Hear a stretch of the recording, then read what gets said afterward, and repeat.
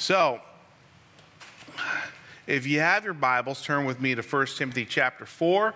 We're reading 12 to 16. So, it says in the Word of God, "Let no one despise you for your youth, but set the believers an example in speech, in conduct, in love, in faith, in purity. Until I come, devote yourself to the public reading of Scripture, to exhortation, to teaching. Do not neglect the gift you have, which was given you by prophecy when the council of elders laid their hands on you. Practice these things, immerse yourself in them, so that all may see your progress. Keep a close watch on yourself and on the teaching. Persist in this, for by so doing you will save both yourself and your hearers." So as we move into our first point, we have positive leadership. I'm going to go back one verse to verse 11 here. It says, "Command and teach these things. Let no one despise you for your youth, but set the believers as an example in speech and conduct and love and faith and purity." So first he says, command and teach these things. He's automatically in a leadership role. So we have young Timothy in this leadership role to command and to teach.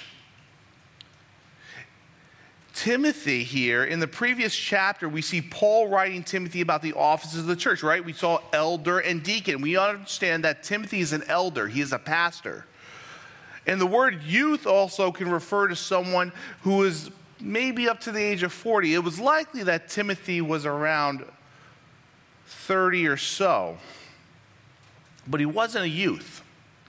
See, this passage is specifically talking about younger people leading older people, because in the next chapter, actually I'll read the chapter 5 verse 1. I'm not going to take any of Pastor Jay's fire here, but it says, "Do not rebuke an older man, but encourage him as you would a father, younger men as brothers."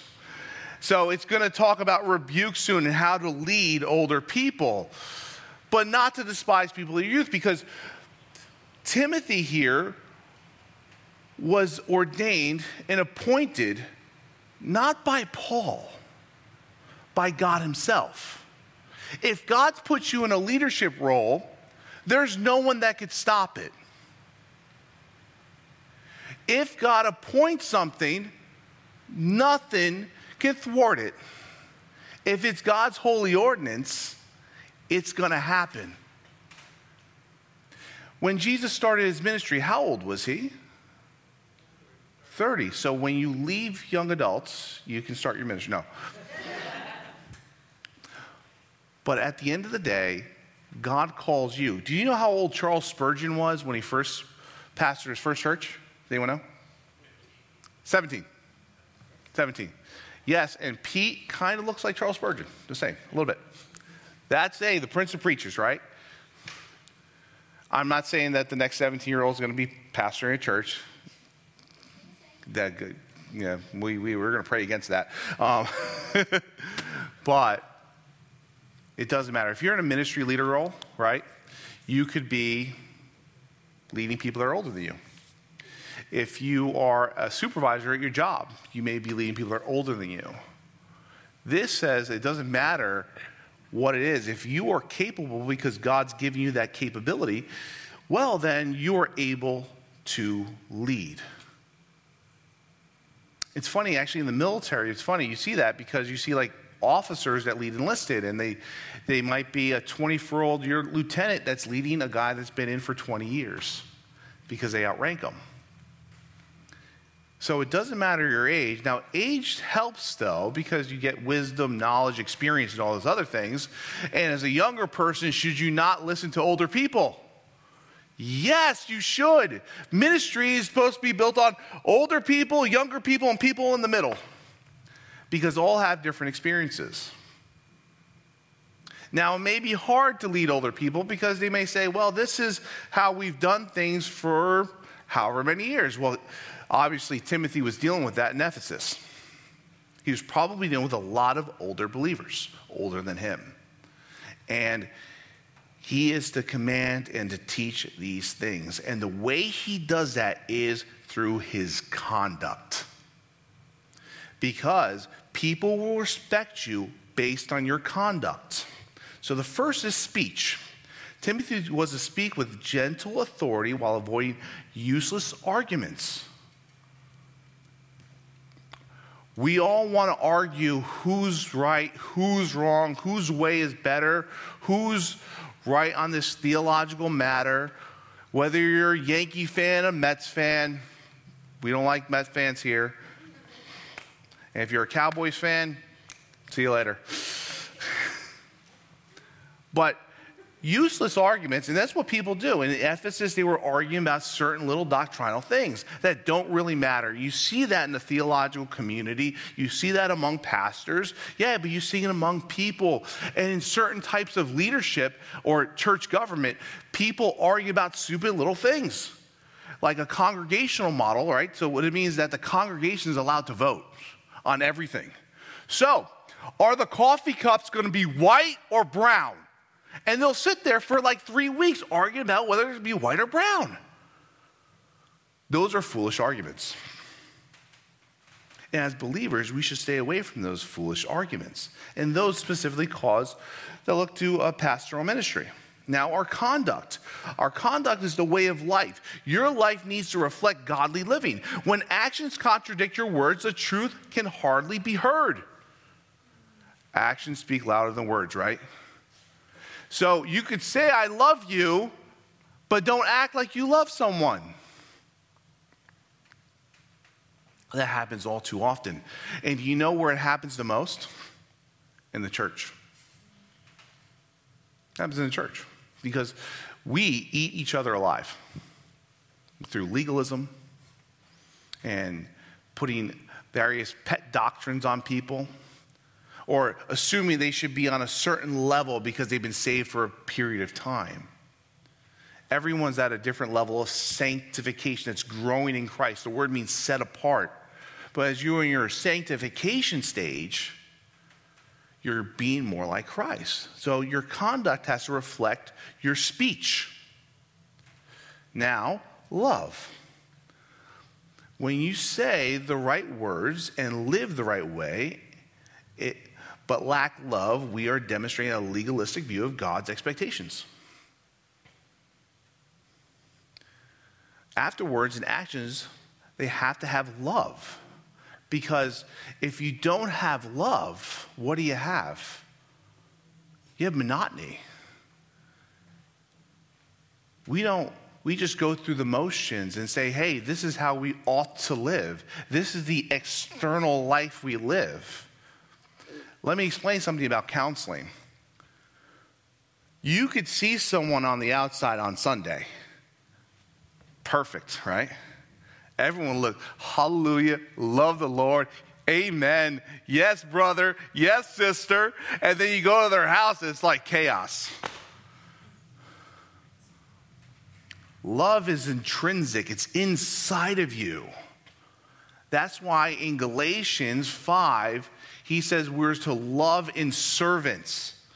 We are to love in service to others.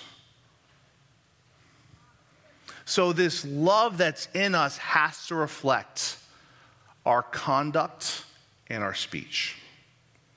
And now faith. People around us will need to understand what motivates our speech, our life, and our love. And it's a combination, and this is built on the hope of Jesus Christ. The word for hope in Greek, every time you see it, it does not mean I hope I get a new car, or I hope I meet this new guy, or I hope I meet this girl, or I hope I get this job. That's a false hope. This is assurance. This is guaranteed, because if you have the Holy Spirit, you have the guarantor of eternal life. Now, people may deflect God's overtures through us saying, that stuff works for you, but it won't work for me. Too many people believe that faith is just a thing to make us happy. No. faith, our faith is not a blind faith. It's a logical faith. It's an unbelievable faith because why would a God who is perfect die for me? I don't know. Would you die for yourself? Because you know how bad you are, right? I know how bad I am. We all know how bad we are. But it's not what works for you, what works for me. This works for everybody. Everybody needs Jesus and everybody needs faith. Everybody has faith in something, right? Give you a perfect example, right? When you sat in the chairs, you thought that they were going to hold you up, right? You had to think about it for a minute, right? No, you didn't. You just sat down. You assumed it was going to hold you up. When you start your car, you assume it's going to start, right? Some maybe not, but it's okay. When you turn on your computer, your phone, your text message, everything, we have faith in all these things. But why don't we have that kind of faith in God? See, we have to remind people of our humanity and point out what they are sensing has much more to do with God's work in us than just efforts.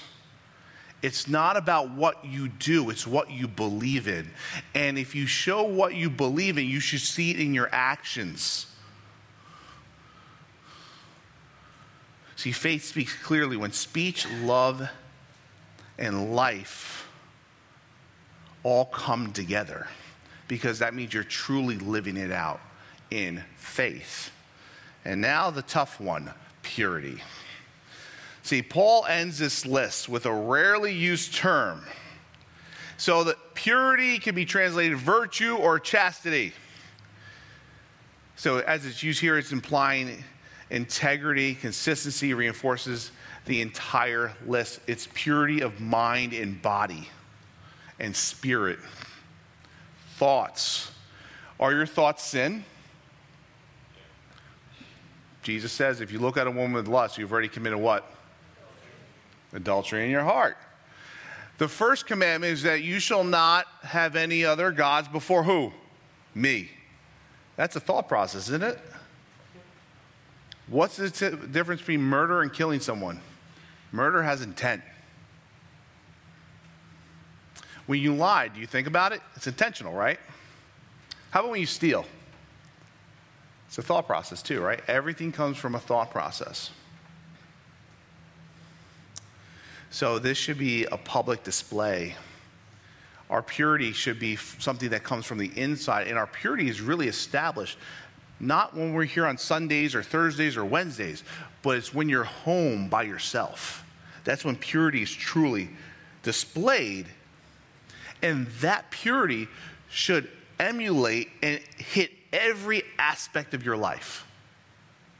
So as we move to our second point, we have personal loyalty. In verses 13 to 15, it says, until I come, devote yourself to public reading of Scripture, to exhortation, to teaching. Do not neglect the gift you have, which was given to you by prophecy, when the council of elders laid their hands on you. Practice these things, immerse yourself in them, so that all may see your progress. Your life is on display, if you haven't noticed, especially as a Christian. The minute you get upset or something, or you do something wrong, people are like, oh, you said you're a Christian, right? How about your unbelieving family? The minute you get upset with them, they say, oh, you're a Christian, right? You're not supposed to act like that. So as we go to our first sub-point here, we have biblical instruction. In verse 13, until I come, devote yourself to public reading of Scripture, to exhortation, to teaching. Does it say devote yourself to your feelings? Nope. To your emotions? Nope. To what you think of yourself? Nope. Devote yourself to anything that is temporary? Nope. Till I come, devote yourself to public reading of Scripture. So devote yourself means to pay attention, to apply oneself, to adhere to give everything to. There is nothing that we can provide to people that is more important than the Word of God. Absolutely nothing. See, we think that awesome antidotes are great. Hey, let's get a cool saying. Let me give you a motivational speech. No. The Word of God is what changes people's lives. It's not our experiences. Hey, guess what? It's not even our testimony. It's the Word of God. And we need to hear the Word read, preached, and taught. See, we can't assume because you give someone a Bible, they're going to read it. Right? That doesn't always happen. Because someone gets a Bible doesn't mean they're going to read it, and they don't even know how to start usually, right? You ever get a new believer, you give them a Bible, yeah, man, the Lord loves you. Okay, yeah, see you later. Where do I start? I don't know. Let's look directly at Leviticus and see what happens here. Listen, you want to start in Genesis, that's cool. At least start from the beginning. But this is where discipleship comes in. People need to hear the reading of Scripture. Now, in ancient times, the public reading was typically read out loud.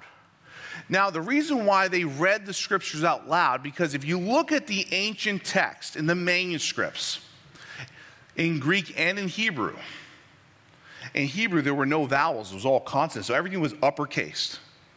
And guess what? With Greek, there's no little accent symbols. There's no lowercase. It was all uppercase, and it was a bunch of letters. So they had to sound it out to decipher what was even being said.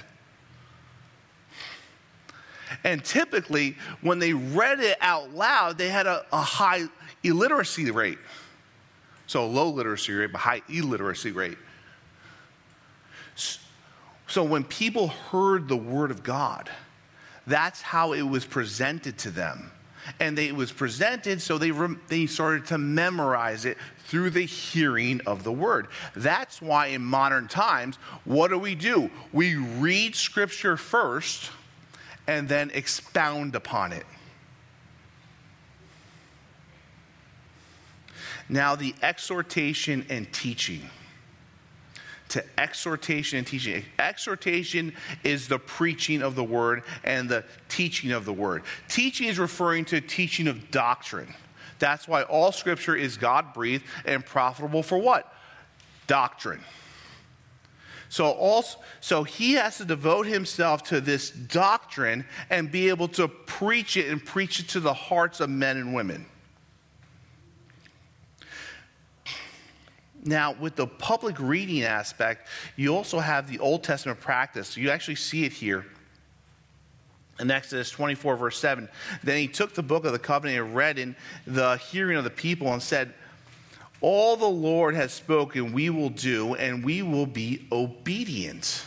They read it out loud. Now, later in the Old Testament, they read from a book, from the law of God clearly, and they gave the sense so that the people understood the reading.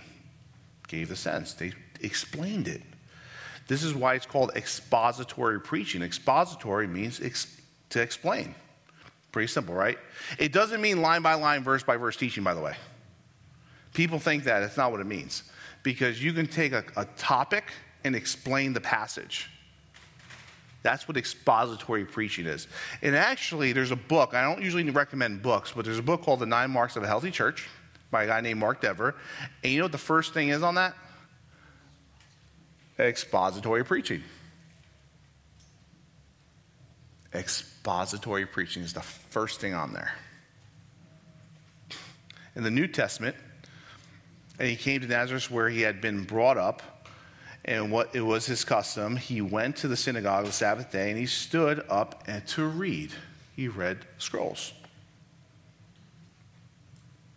Public reading Paul's letters, I put it under the oath before the Lord to have his letter read to all the brothers. Now back to exhortation and teaching. Preaching and teaching requires a personal involvement of the preacher. That means they have to be reading and the Word of God on a constant, daily basis and analyzing it. too many times that preachers don't read the Word of God. They take a passage and say, well, I'm just going to talk about this concept that came to my mind. That's bad, okay? You don't take your thoughts and impute it onto the Scripture. You're supposed to extract from. So I'll give you the technical terms. Ready? Exegesis means you extract from the text. Eisegesis, I impute my thoughts onto it. And then you have narcigesis. Means that every passage is about you. Like David and Goliath. Hey, you're David, right? No, you're not David. Hey, you're Moses, right? No, you're not Moses. I had a guy said, man, I feel like Job. I was like, you're out of your mind. Did you lose your entire family, all your wealth? They have all these boils and your friends tell you how much you're sinning? And then you have God rebuke you for 4 chapters and say, where were you when you laid the foundations of the earth? I'm like, you are out of your mind, right? You're not Job. And you're not Paul. And the Bible wasn't written to you. It was written for you. Because you're not in Philippi. You're not in Ephesus. You're not in the wilderness wandering around for 40 years. You're not part of the post-exilic period. It was written for us, not to us. So as teaching and doctrine and all these things, we have to go through it to understand the great truths of the Christian faith. Now, preaching or exhortation is the reading of Scripture, right? But we exhort, we warn, we advise, we urge others to listen and to conform our lives to the Word, that we may be more like Christ, because our goal in life is to glorify God. It's not to glorify ourselves. Now we have a continual investment. In verse 14, do not neglect the gift you have, which was given to you by prophecy when the council of elders laid their hands on you. Timothy received a lot from God. See, he'd been called to preach and teach the gospel. If he neglected his gift, it would be a complete tragedy. And guess what? God gives us all gifts. Are you to neglect your gift? No, because we are all one body and all have different roles within the body of Christ. For example, Pete does worship. I don't do worship because literally I would have an audience of one, God, because all of you would leave. It's that bad. Not gonna lie, it's that bad. I get made fun of by my family way too much. It's okay. It's okay. I get them back. I'm witty enough.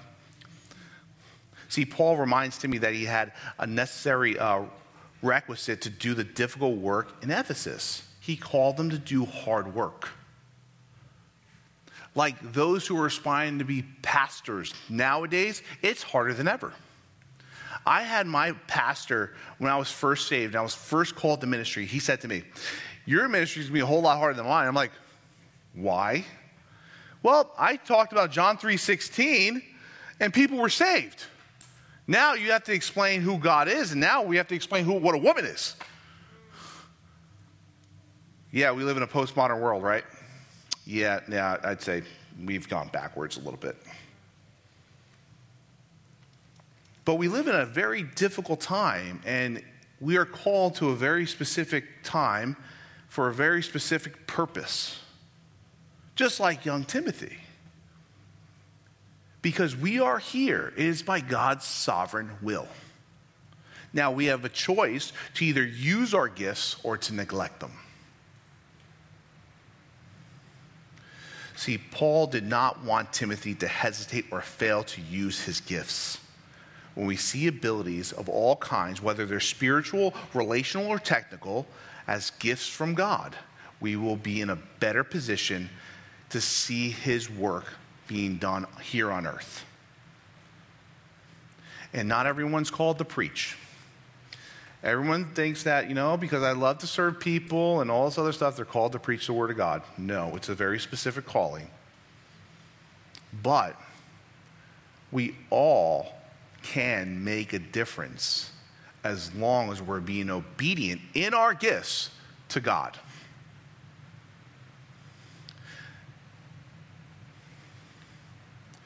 In 1 Timothy 1:18, this charge I entrust to you, Timothy, my child, in accordance with the prophecies previously made about you, that by them you may wage the good warfare. See, the laying on hands of elders of the church, Timothy had a gift that was publicly recognized. People will notice your gifts, by the way. Do you know it's not just you, it's not what you feel? People will say, wow, hey, this person's called to do this. Certain people are called to work in nursery or children's ministry. Some people are called to work in AV. Some people are called to do various things in counseling. You know not everyone can be a counselor, right? Only God calls someone to do that because it's taxing on the mind. He was called by God and was equipped. He equips us. Now here's some more laying on hands with prophecy. In Acts 13, 1-3, now there were in the church at Antioch prophets and teachers, Barnabas, Simeon, who was called Niger, Lucius of Cyrene, Manaen, a lifelong friend of Herod the Tetrarch, and Shaul. While they were worshiping the Lord and fasting, the Holy Spirit said, set apart for me Barnabas and Saul for the work to which I have called them. Then after fasting and praying, they laid their hands on them and sent them off. As believers, when we see someone's calling, a good practice is to lay hands on them. Not in the modern sense, in the biblical sense. Pray for them. Let God work in their lives because they're being obedient. Now in verse 14, do not neglect the gift you have, which was given to you by prophecy when the council of elders laid their hands on you. Now, if you look at the council of elders here, you see in Genesis 48:18, and Joseph said to his father, not this way, my father, since I was firstborn, put your right hand on his head. So this is laying on hands of an elder. It's a patriarchal blessing, which was found in Genesis.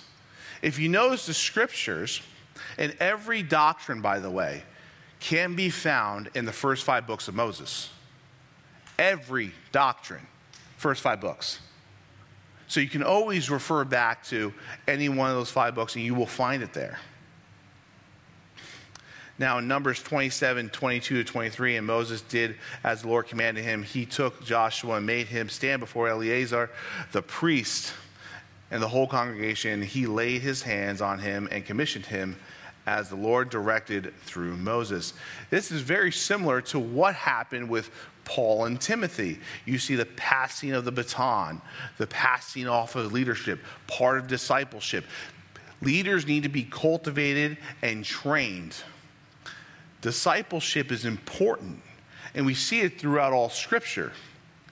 So to see this and the laying of hands and the recognition of an entire congregation around Joshua, well, we see that within Timothy too. So if you're the only one that sees a spiritual gift, there's a problem. We call it delusion, but it's okay. No, I'm just joking. Spiritual immersion. Spiritual immersion. If you go to verse 15, it says, practice these things, immerse yourself in them, so that all may see your progress. Practice these things, right? Means to be diligent, to have a heartfelt concern, which is reinforced by immersing yourself. Paul's concerned with Timothy's personal progress. Remember, he was probably with a bunch of older people that he was leading in Ephesus. And Paul wanted to see progress in his teaching, but also in the entire congregation. Paul called Timothy to be an example. So don't let them despise you for your youth, but be an example. I love this. Well, so-and-so did it, so why can't I do it? Or when someone says this, when you're going through some type of situation, they'll say, well, I do it this way. Like, we're the example. Just because someone does something doesn't mean you should do it, number one. You remember your parents telling you that? Yeah? If your friends play in oncoming traffic, don't do it. Yeah, don't follow them. If someone's doing something that's according to Scripture, then follow them. Because what does Paul say? Paul says, imitate me as I imitate Christ.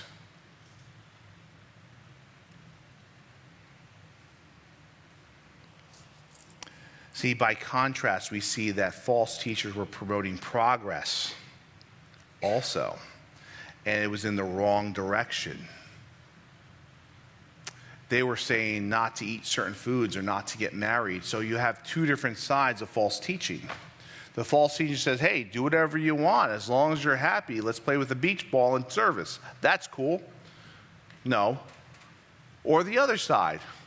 Super legalistic, don't get married, don't give up to the flesh, which is Gnosticism. No, it's right in the middle. Do we give all of our urges off to the flesh? No. Because then we get led into what? Sexual immorality, drunkenness. We're doing things that we should not be doing. But at the time, when they were going in the wrong direction, people were renouncing their faith and pursuing training in godlessness. Lawlessness leads to more what? Lawlessness. So these false teachers that wanted to bring people away from the Scriptures, away from God, because of their own legality, because of their own understanding, Timothy was supposed to get away from that and stay away from that. Remember what legalism is. Doing something to attain salvation, doing something to maintain salvation, and imputing your own pet doctrine like not getting married or not eating certain foods or wearing a suit to church. If you don't do that, you're not saved. That doesn't make a lot of sense. Because we'll go back. I don't think Jesus wore a suit. How about when Moses in the wilderness, how many suits did he wear? Just saying. So Timothy's task was to show the congregation what it meant to progress in the right direction. Now, number 3, a profitable legacy. In verse 16, keep a close watch on yourself and on the teaching. Persist in this, for by so doing, you will save both yourself and your hearers. This is a conclusion that Paul is saying, pay attention to your private life. He wants them to pay attention to his private life because it would overflow into his public ministry.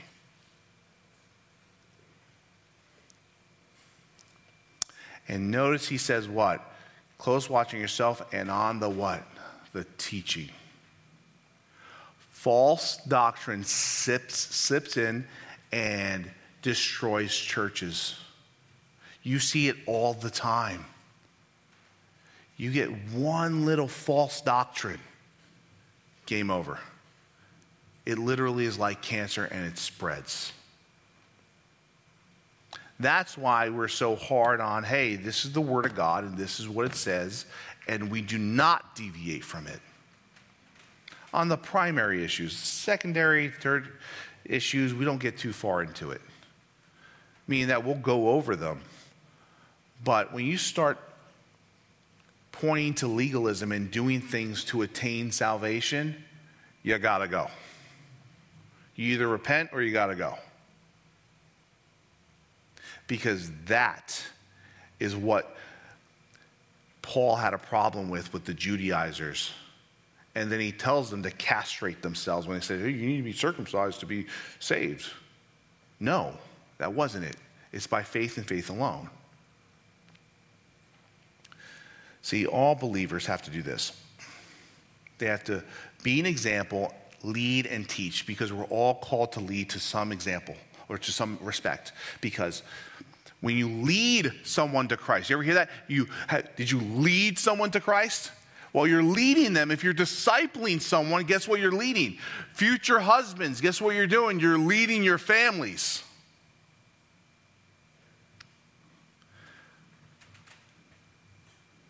Wives, mothers, you're leading a family.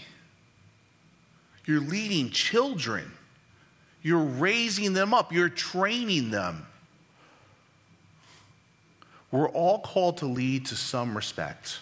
But that doesn't mean you're a leader in the church. But you're all called to lead and to lead a life of holiness. And all believers have to apply this no matter what your age is. Here's what I'm tired of hearing. You ready?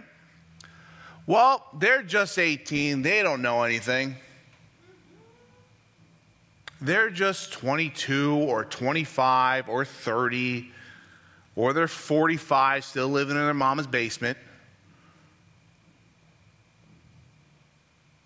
I'm tired of hearing that age has something to do with it. No, it is what you're focused on. Because first century AD, the Jewish people were married at 14, 15, 16 years old. Could you imagine yourself being married at 14, 15, or 16? No. Especially myself at 14. No. My mom would have locked me in the closet.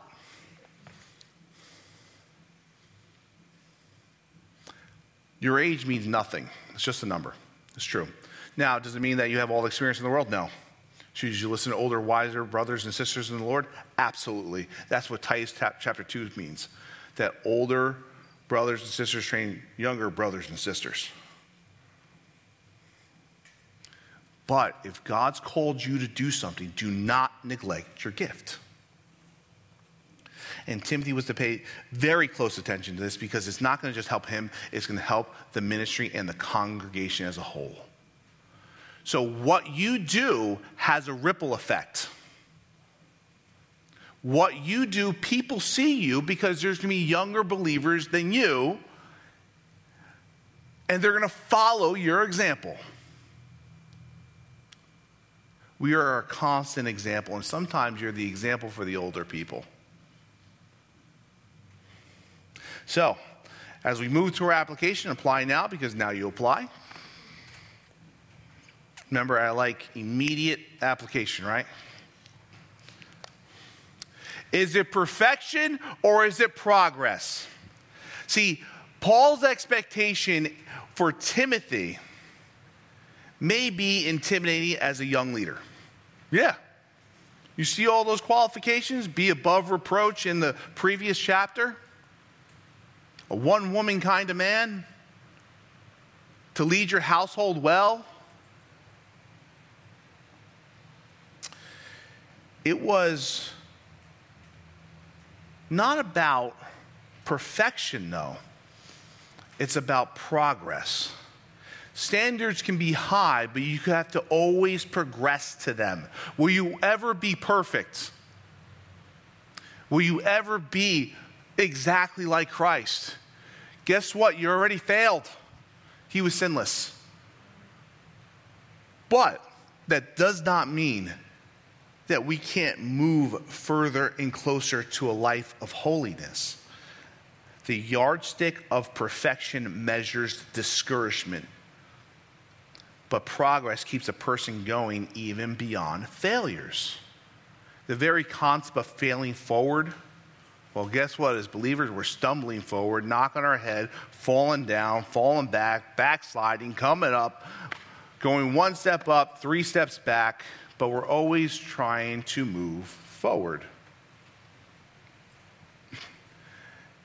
So when we claim or aim to perfection, we are inviting others to focus on our obvious shortfalls. You ever get that person say, oh, look at me, look at me, look at me. I did this, I did this, I did this, I did this. And they're perfect every which way. Those people, arm's length. Because there's something in their life that they don't want you to know. So perfection, and that's where you start seeing people's shortfalls. You start looking at every little aspect. So when we focus on making progress, as we train ourselves in godliness, progress will be noticed. If we think we have arrived, others will point out how little we have changed. God bless you.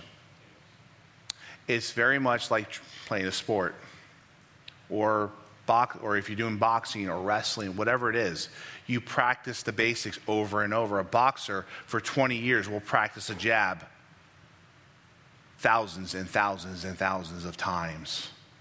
If you play soccer, guess what? You're probably going to kick a ball thousands and thousands and thousands of times. If you're playing football and you're a quarterback, I'm sure you're going to throw thousands of yards. When we work and we go to school, right, we practice writing and math thousands and thousands of times. Are we ever perfect? No. It's always a progress. So when we demonstrate we are in motion, people will know how far we have come, and they may be tempted to come along. No more holier than thou. I am the Christ. I am the example of Christ. No, you're not. Paul was the chief of sinners, he says, right? He was the one that killed Christians, and he let people know that he is a sinner saved by grace. And we ought to do the same. So, as we move to our checklist, we have a checklist for progress. These are very personal questions I want you to share with your brothers and sisters. Yep, we're about to get weird now, huh? What are the 3 significant spiritual lessons you have learned? What relationships have you begun or strengthened in Christ, specifically? What causes have you advanced in the name of Christ? In what areas of your personal character have you progressed toward maturity?